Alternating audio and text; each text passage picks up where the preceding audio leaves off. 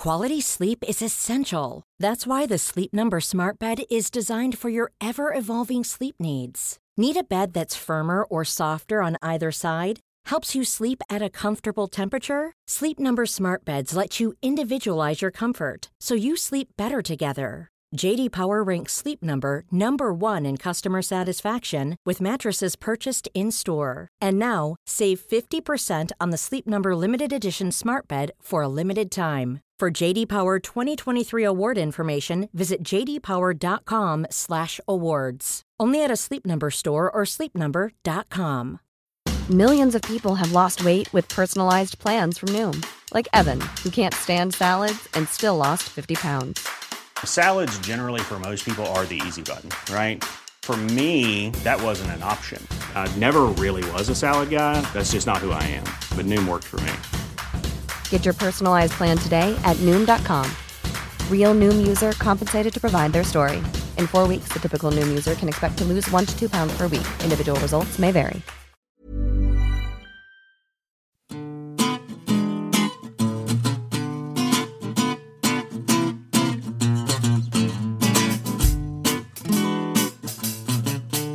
I'm Alva. And I'm Stephen. And you're listening to the New Statesman podcast. On today's episode, we talk about the UK's coronavirus response, and you ask us, why isn't Keir Starmer aligned with the teaching unions on schools closing? So we're back after our break for Christmas. Anush is still on holiday. Stephen, we have a lot to catch up on since we last spoke. We are recording on Monday afternoon, and we're currently in a situation where senior Conservatives, including Jeremy Hunt, are calling on Boris Johnson to introduce a full national lockdown. And it is looking increasingly likely that that is going to happen, maybe even potentially later today. We might see some sort of announcement, not least because Boris Johnson himself said this morning that tougher restrictions are inevitable.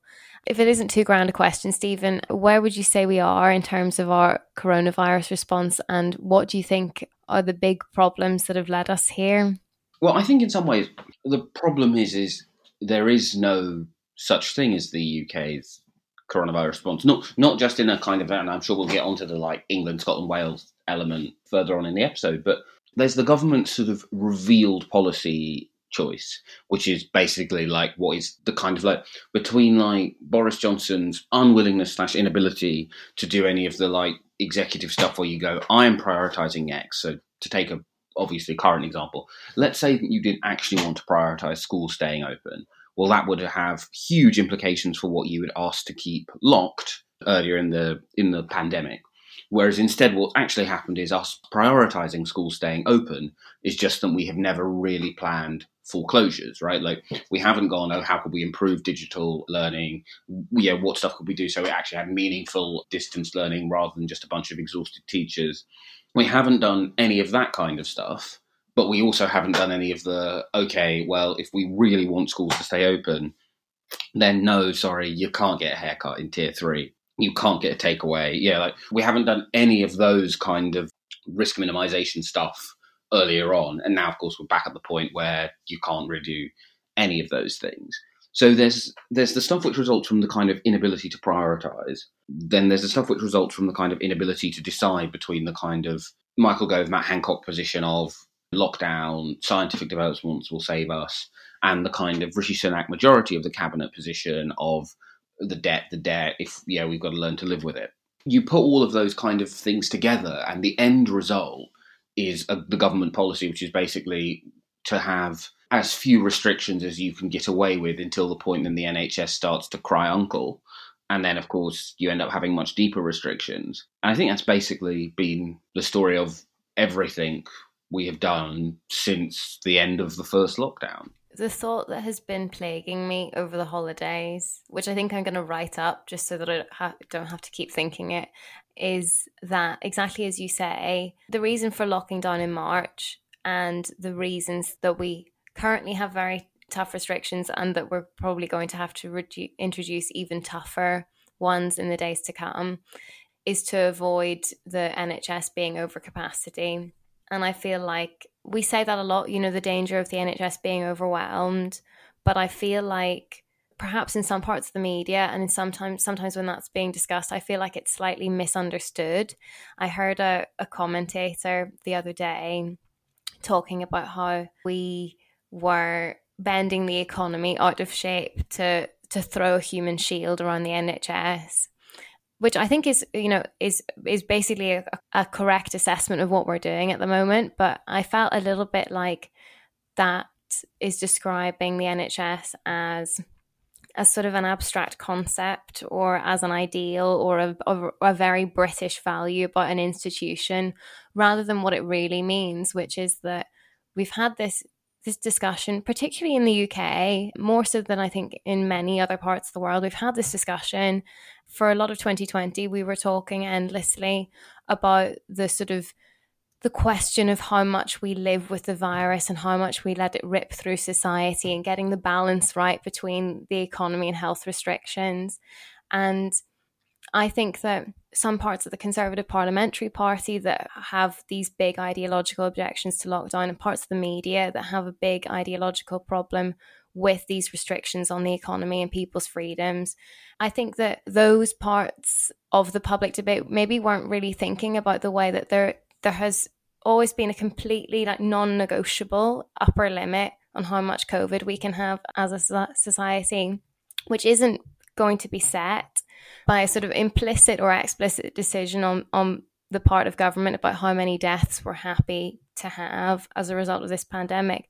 But it's just set by the very real limit of the NHS's capacity. Because if the NHS is overwhelmed, you are looking at a situation in which someone has a heart attack and there is just no room for them in hospital because it is full of COVID patients, but where people are denied treatment for a huge range of health problems because of the pandemic. And that would be a literal case of state failure. And I think when we have these discussions about how much we want the NHS, that sort of balance between the economy and health and the restrictions that we can live with and so on, I think that we haven't really taken that upper bound into account. Like, no one has sort of actually had the debate about whether we're happy to be a failed state and just not have the health service able to meet the needs of the population. And so I think, as you say, we're in this kind of strange situation where, rather than sort of thinking, well, if we want the economy to be opened up, or we're aware of all the dangers and harms, economic and human, of lockdowns, so rather than thinking we don't want a lockdown, so we're going to open everything up, you have to have the public health measures in place to allow that opening up. You can't just sort of will it to be a certain way, because you just end up locking down again, which is exactly what we're seeing. We've just seen these cycles of lockdown and release. I feel a little bit exhausted because I feel like we could have avoided a lot of the discussion around the value or otherwise of restrictions and living with the virus if we had been really thinking about the ways in which we actually set up our society and our virus response to allow ourselves to live without restrictions, rather than just going for lower restrictions first, knowing that eventually we were going to have to lock down again. We spent a lot of last year talking about restrictions and living with the virus as though we had a choice, when there was ultimately at the upper end of COVID cases, we don't really have a choice. You're going to have to lock down to prevent the health service being overwhelmed. And that isn't some sort of vague ideal about the NHS being a great British value, but it's just sort of about the provisions that the state is committed to delivering for people. Yeah, no, I think that's exactly right. And I think one of the things I found, there are many things that are frustrating about the state of British corona policy, because it feels like it's entered, that stage during the Brexit debate where you could sit there being like, oh, and now he's going to call on Hilary Benn, and that means he's going to go, okay, after he's gone to Hilary Benn, he will either have gone to Yvette Cooper before Hilary Benn, or he'll go to her straight afterwards. Okay, well, now he's going to switch over, oh, so Bernard Jenkins gets a go. It's essentially exactly like that again, except it's like, we do this thing that we understand has a direct and very obvious cost in terms of rising caseloads. the rising caseloads do their thing. Then at about the point where like the public has started to get antsy, Keir Starmer goes, it's time for action. Then about a day after Keir Starmer has gone, the public has got to a position where it's safe for me to say it's time for non-specified action. Boris Johnson is like, I think it's time for us to consider maybe having some proposals about maybe having some action in a couple of days' time. And then like someone leaks to a friendly newspaper, then at some point in the next couple of days, then maybe some part of British society will close down. It's just how like inevitable and sort of boring it is. It's not only we have like a lockdown where one's not allowed to do anything oneself, but in which politics is stuck in this kind of like, oh, maybe I'll go for a walk to the big park today, but with a horrendous toll. But also exactly as you say, right? Now, obviously, it's true to say that the NHS has an emotional presence in British political debates that most other free at the point of use healthcare systems do not have. But the political challenge, right? Like just because like no one in Israel goes, oh, I'm really invested in my health fund, it means the world to me, doesn't change the fact. And the reason why they ended up going to lockdown is because eventually, right, you turn up and it doesn't matter that you have an entitlement to free point of use healthcare through your insurance plan, right?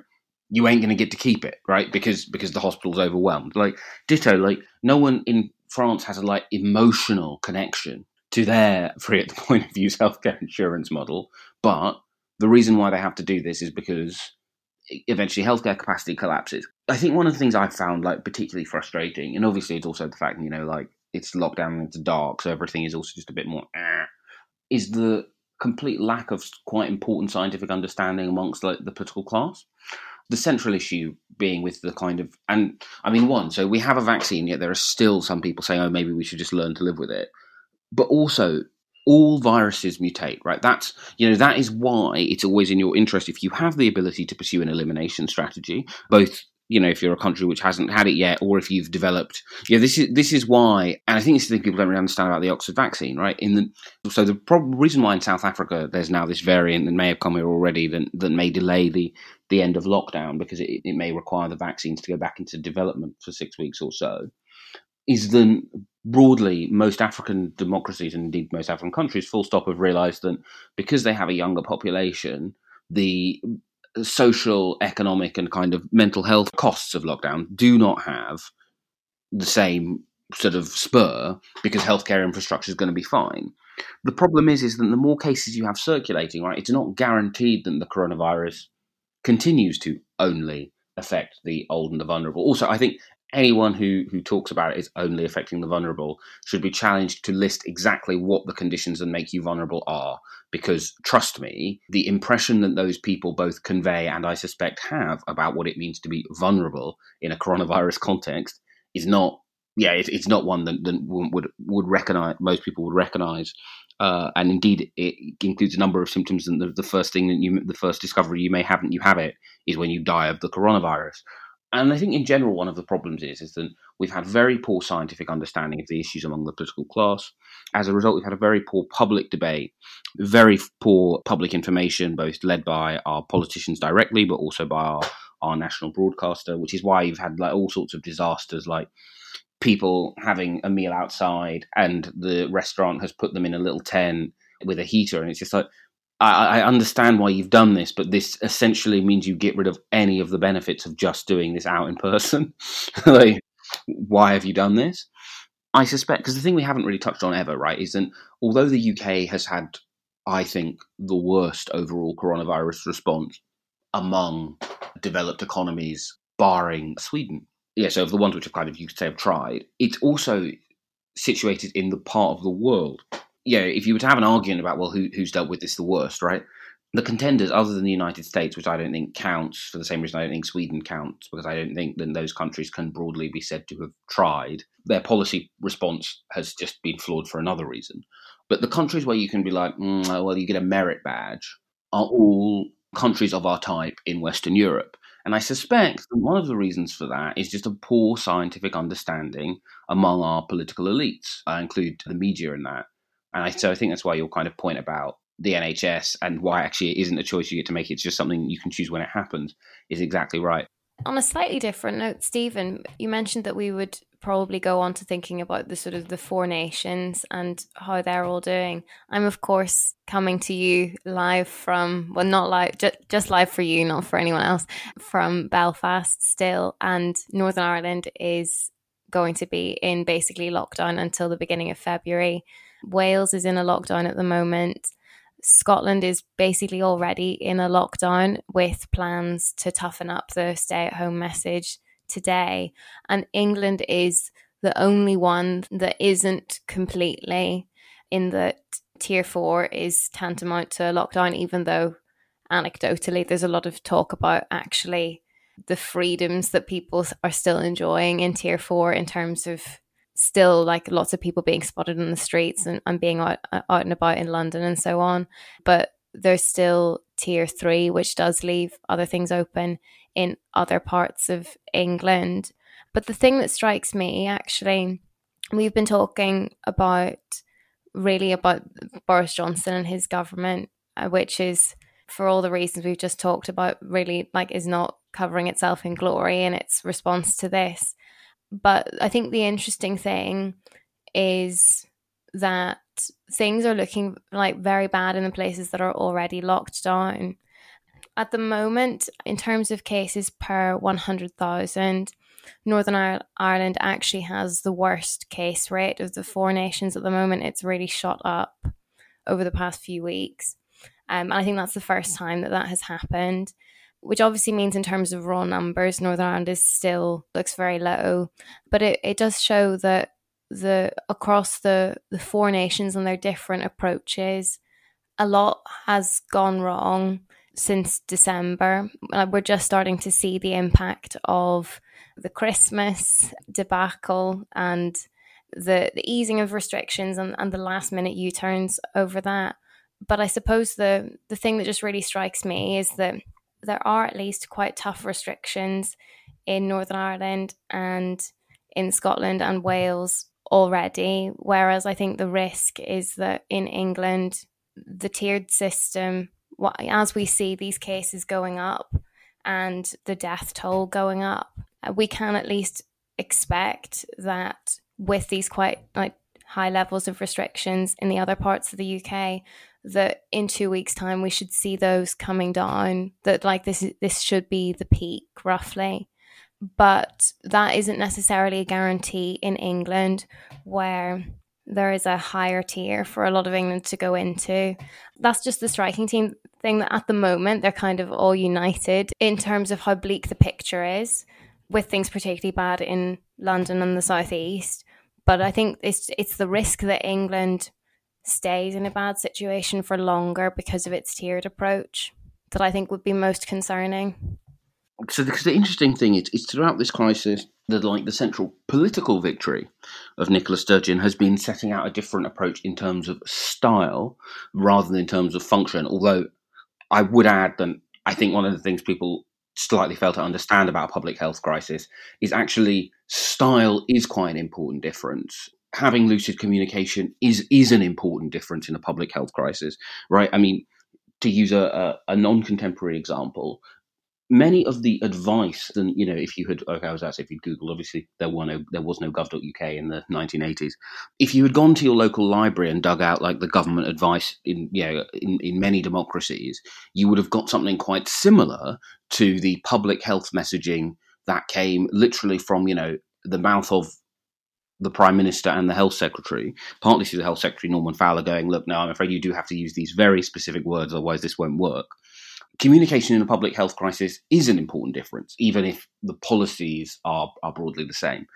Actually, the thing about the kind of Christmas debacle is it did produce for the first time genuinely large divergence in terms of approach between Scotland and England. In the caseload is considerably higher in England, but Scotland not only had an even more curtailed version of the Christmas provision, but has gone immediately into another lockdown with a lower caseload than at any other point than it would. So broadly, the average person in Scotland is in tier 4. And if that person, with the same healthcare capacity, same level of cases in their area were in England, they would be in tier 3 or tier 2. So that is quite a big and important difference for the first time. But as you say, the kind of central question I think the central question for all parts of the United Kingdom is that the thing which makes lockdown a deliverable policy approach are all about levers that the Treasury can or cannot choose to pull, all of which currently expire in April. Now, it may be that the vaccine rollout does achieve exponential growth. Then the initial hiccups, kind of a thing of the past. And in a couple of weeks, everything that's usually used as a polling station is being used as a vaccination centre, and the number of vaccinations has gone through the roof. But there are two lingering problems for the devolved governments. One, that they do now both have genuinely stricter approaches. Can you maintain consent for that if there's this large landmass right next to you which isn't doing that? One of the distinct challenges in Wales is that not all of the hubs of economic activity in Wales are actually in Wales, right? So in Scotland and in England, right, the major geographic clusters are centred around cities that are actually in those nations, right? But in addition, of course, to the vitally important role that Cardiff and Swansea play in the Welsh economy, to a lesser but still important extent, Liverpool and Chester play an important role in the Welsh economy. And it's therefore much harder to see how you can have a meaningful, enduring, long-term lockdown if we still have a situation in which Liverpool, Chester and the rest of the United Kingdom are shuttling in and out of different tiers. I do kind of think, however, that probably, at no point in this crisis has anyone gone bust betting that the government in England will reach the same decision point as the devolved governments and, the government in France, 5 days later. And I think that will be the case here as well, right? We'll have the ridiculous from a public health perspective decision that large numbers of schools in England will have been told to go back for 5 days just to make sure they've spread the disease as far as they could. They'll then be told they need to close. This will obviously have an effect in terms of the number of coronavirus cases in the in England, well, also in the United Kingdom, have implications for how long England has to remain locked down. But not more importantly, but from a political perspective, more importantly, just further adds to the biggest boon that the SNP has managed to take from this crisis, which is Nicola Sturgeon having had a better crisis than Boris Johnson. Mm-hmm. And I think that's kind of the most important political consequence of all of this.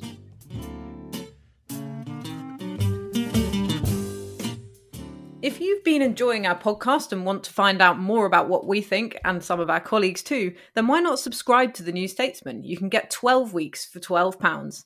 Go to newstatesman.com/subscribe12.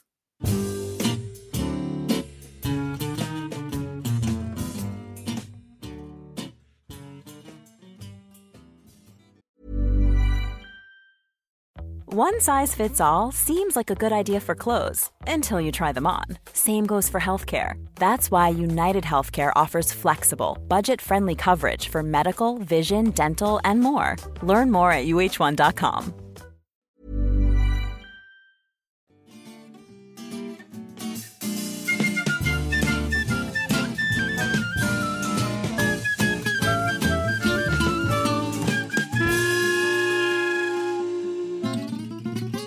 And now it's time for a section we like to call You Ask Us. Today's question, picking up on a similar theme to the first section, but specifically on schools reopening. We've had a lot of questions on this theme, but this one has been put very pithily. So it's, why won't the Labour Party support organised labour?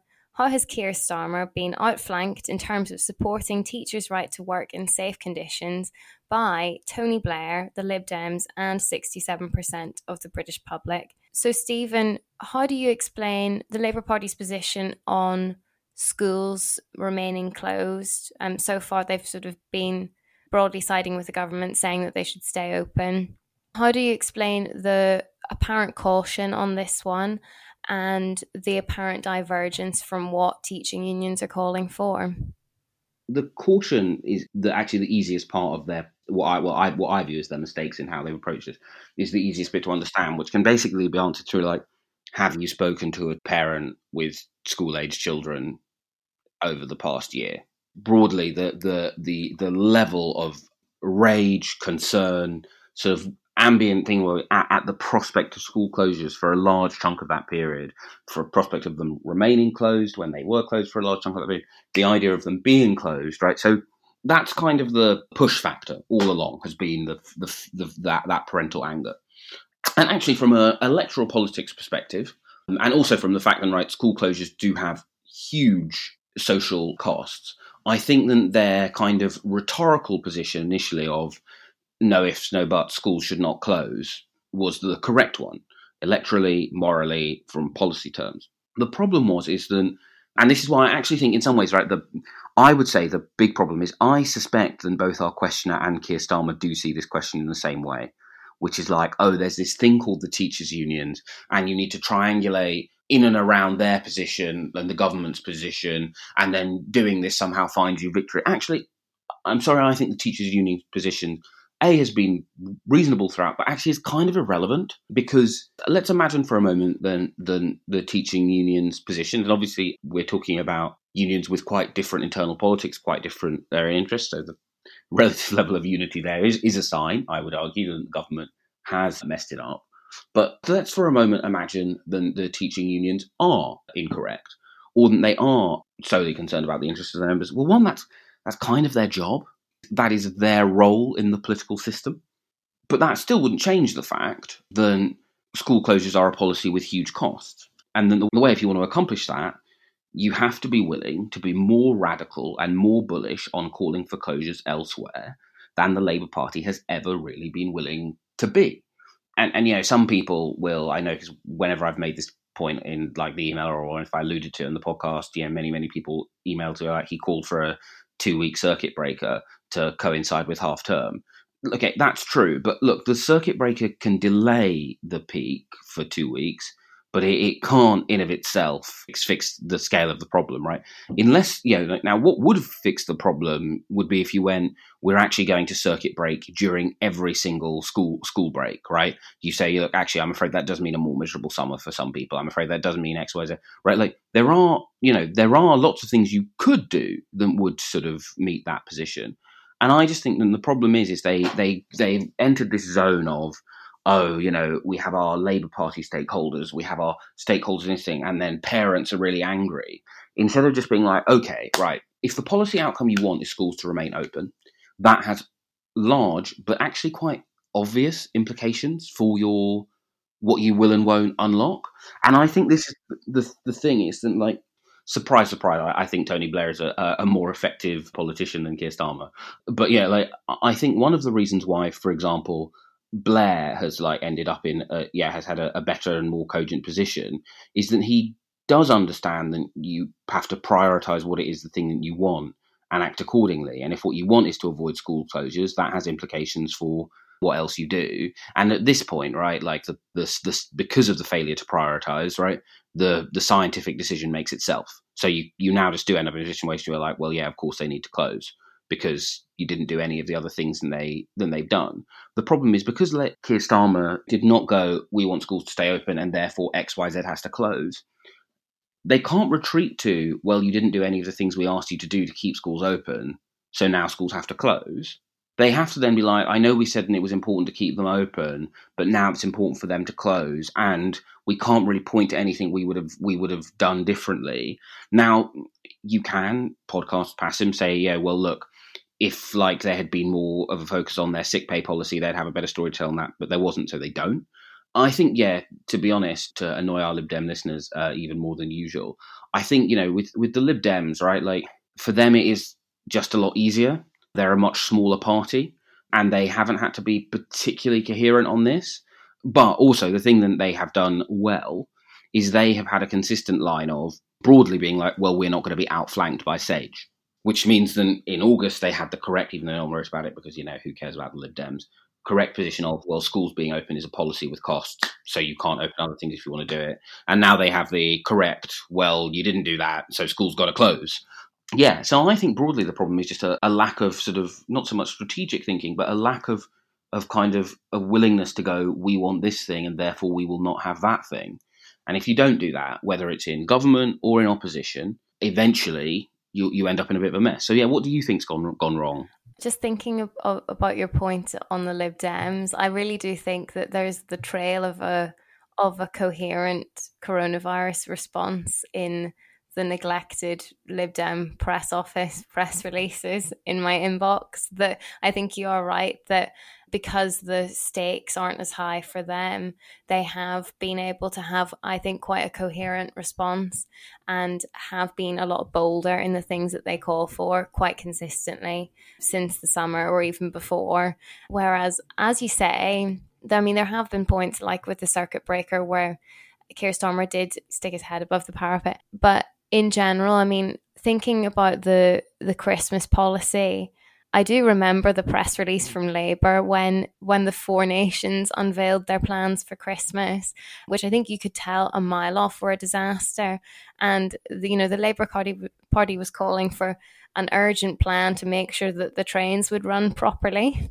And then, yesterday we saw that big intervention from Keir Starmer calling for a national lockdown, which arguably is what was required, but somewhat ironically, given that they mentioned zoos being one of the things that are open in Tier 4 that they would like to close, the intervention completely ignored the elephant in the room, which is that cases are now so high that schools will inevitably have to close. I just agree with you. I was interested to hear your perspective on it. I think that it just seems to me that since this is a decision that the government is inevitably going to have to take, and quite soon, the Labour Party can't be bothered with the political cost of being the ones who disappoint parents or seen to disappoint parents by saying, oh, you have to close schools, with all the disruption that will cause, all of the known harms of taking children out of school, and kind of, as you say, you turning on your position of schools having to stay open without being able to point to very many policy interventions where you've shown how you would keep schools open. But I found the announcement yesterday quite bizarre for that reason. I think the Labour Party just occasionally in recent months has had a real habit of intervening to call for something big and urgent, but it's actually quite a small intervention. And I think that Keir Starmer making his intervention on a Sunday but not addressing the schools thing was a bit of a failure. And also, I'm not actually sure there would be that many political costs of stating the obvious at this point, that schools need to close or at least be delayed, and that should be not just in London and places where the incidence of the new variant is very high, but across England. So the thing I know I don't know is instinctively, I just think that, I'm afraid I am going to do I promise I'm going to cut down on these a bit in 21, but I am going to do an Arsenal metaphor here, right? Which is that when Mikel Arteta became Arsenal coach, right, the thing that he improved was that the team became much tougher to beat, right? And it did better at, like, big games.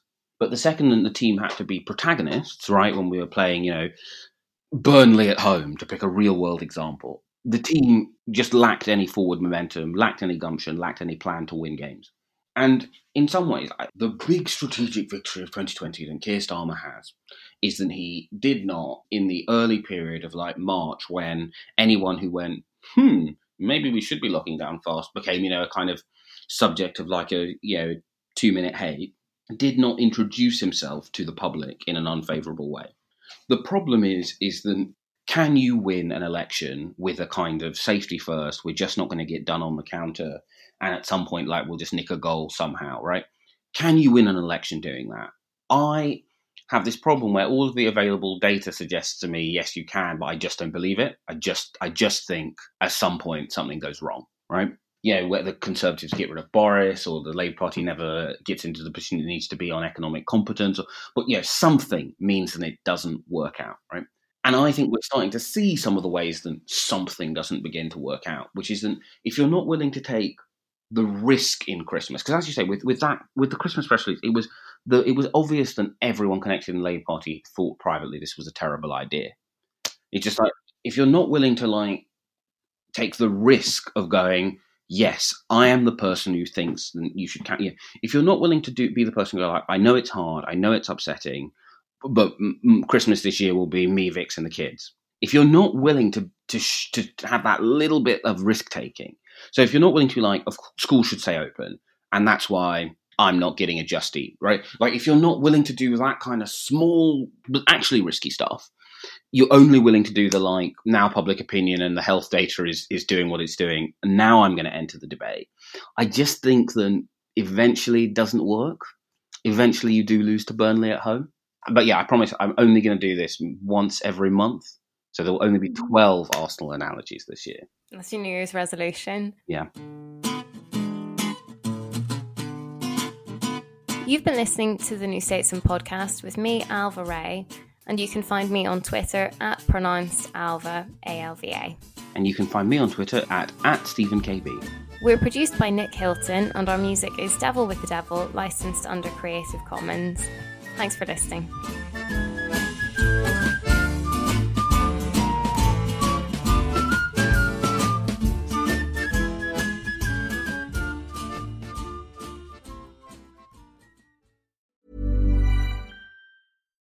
This is the story of the one.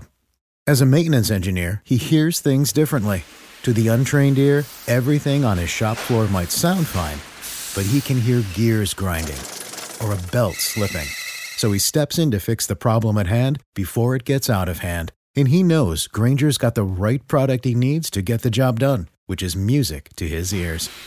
Call, click Grainger.com, or just stop by. Grainger, for the ones who get it done.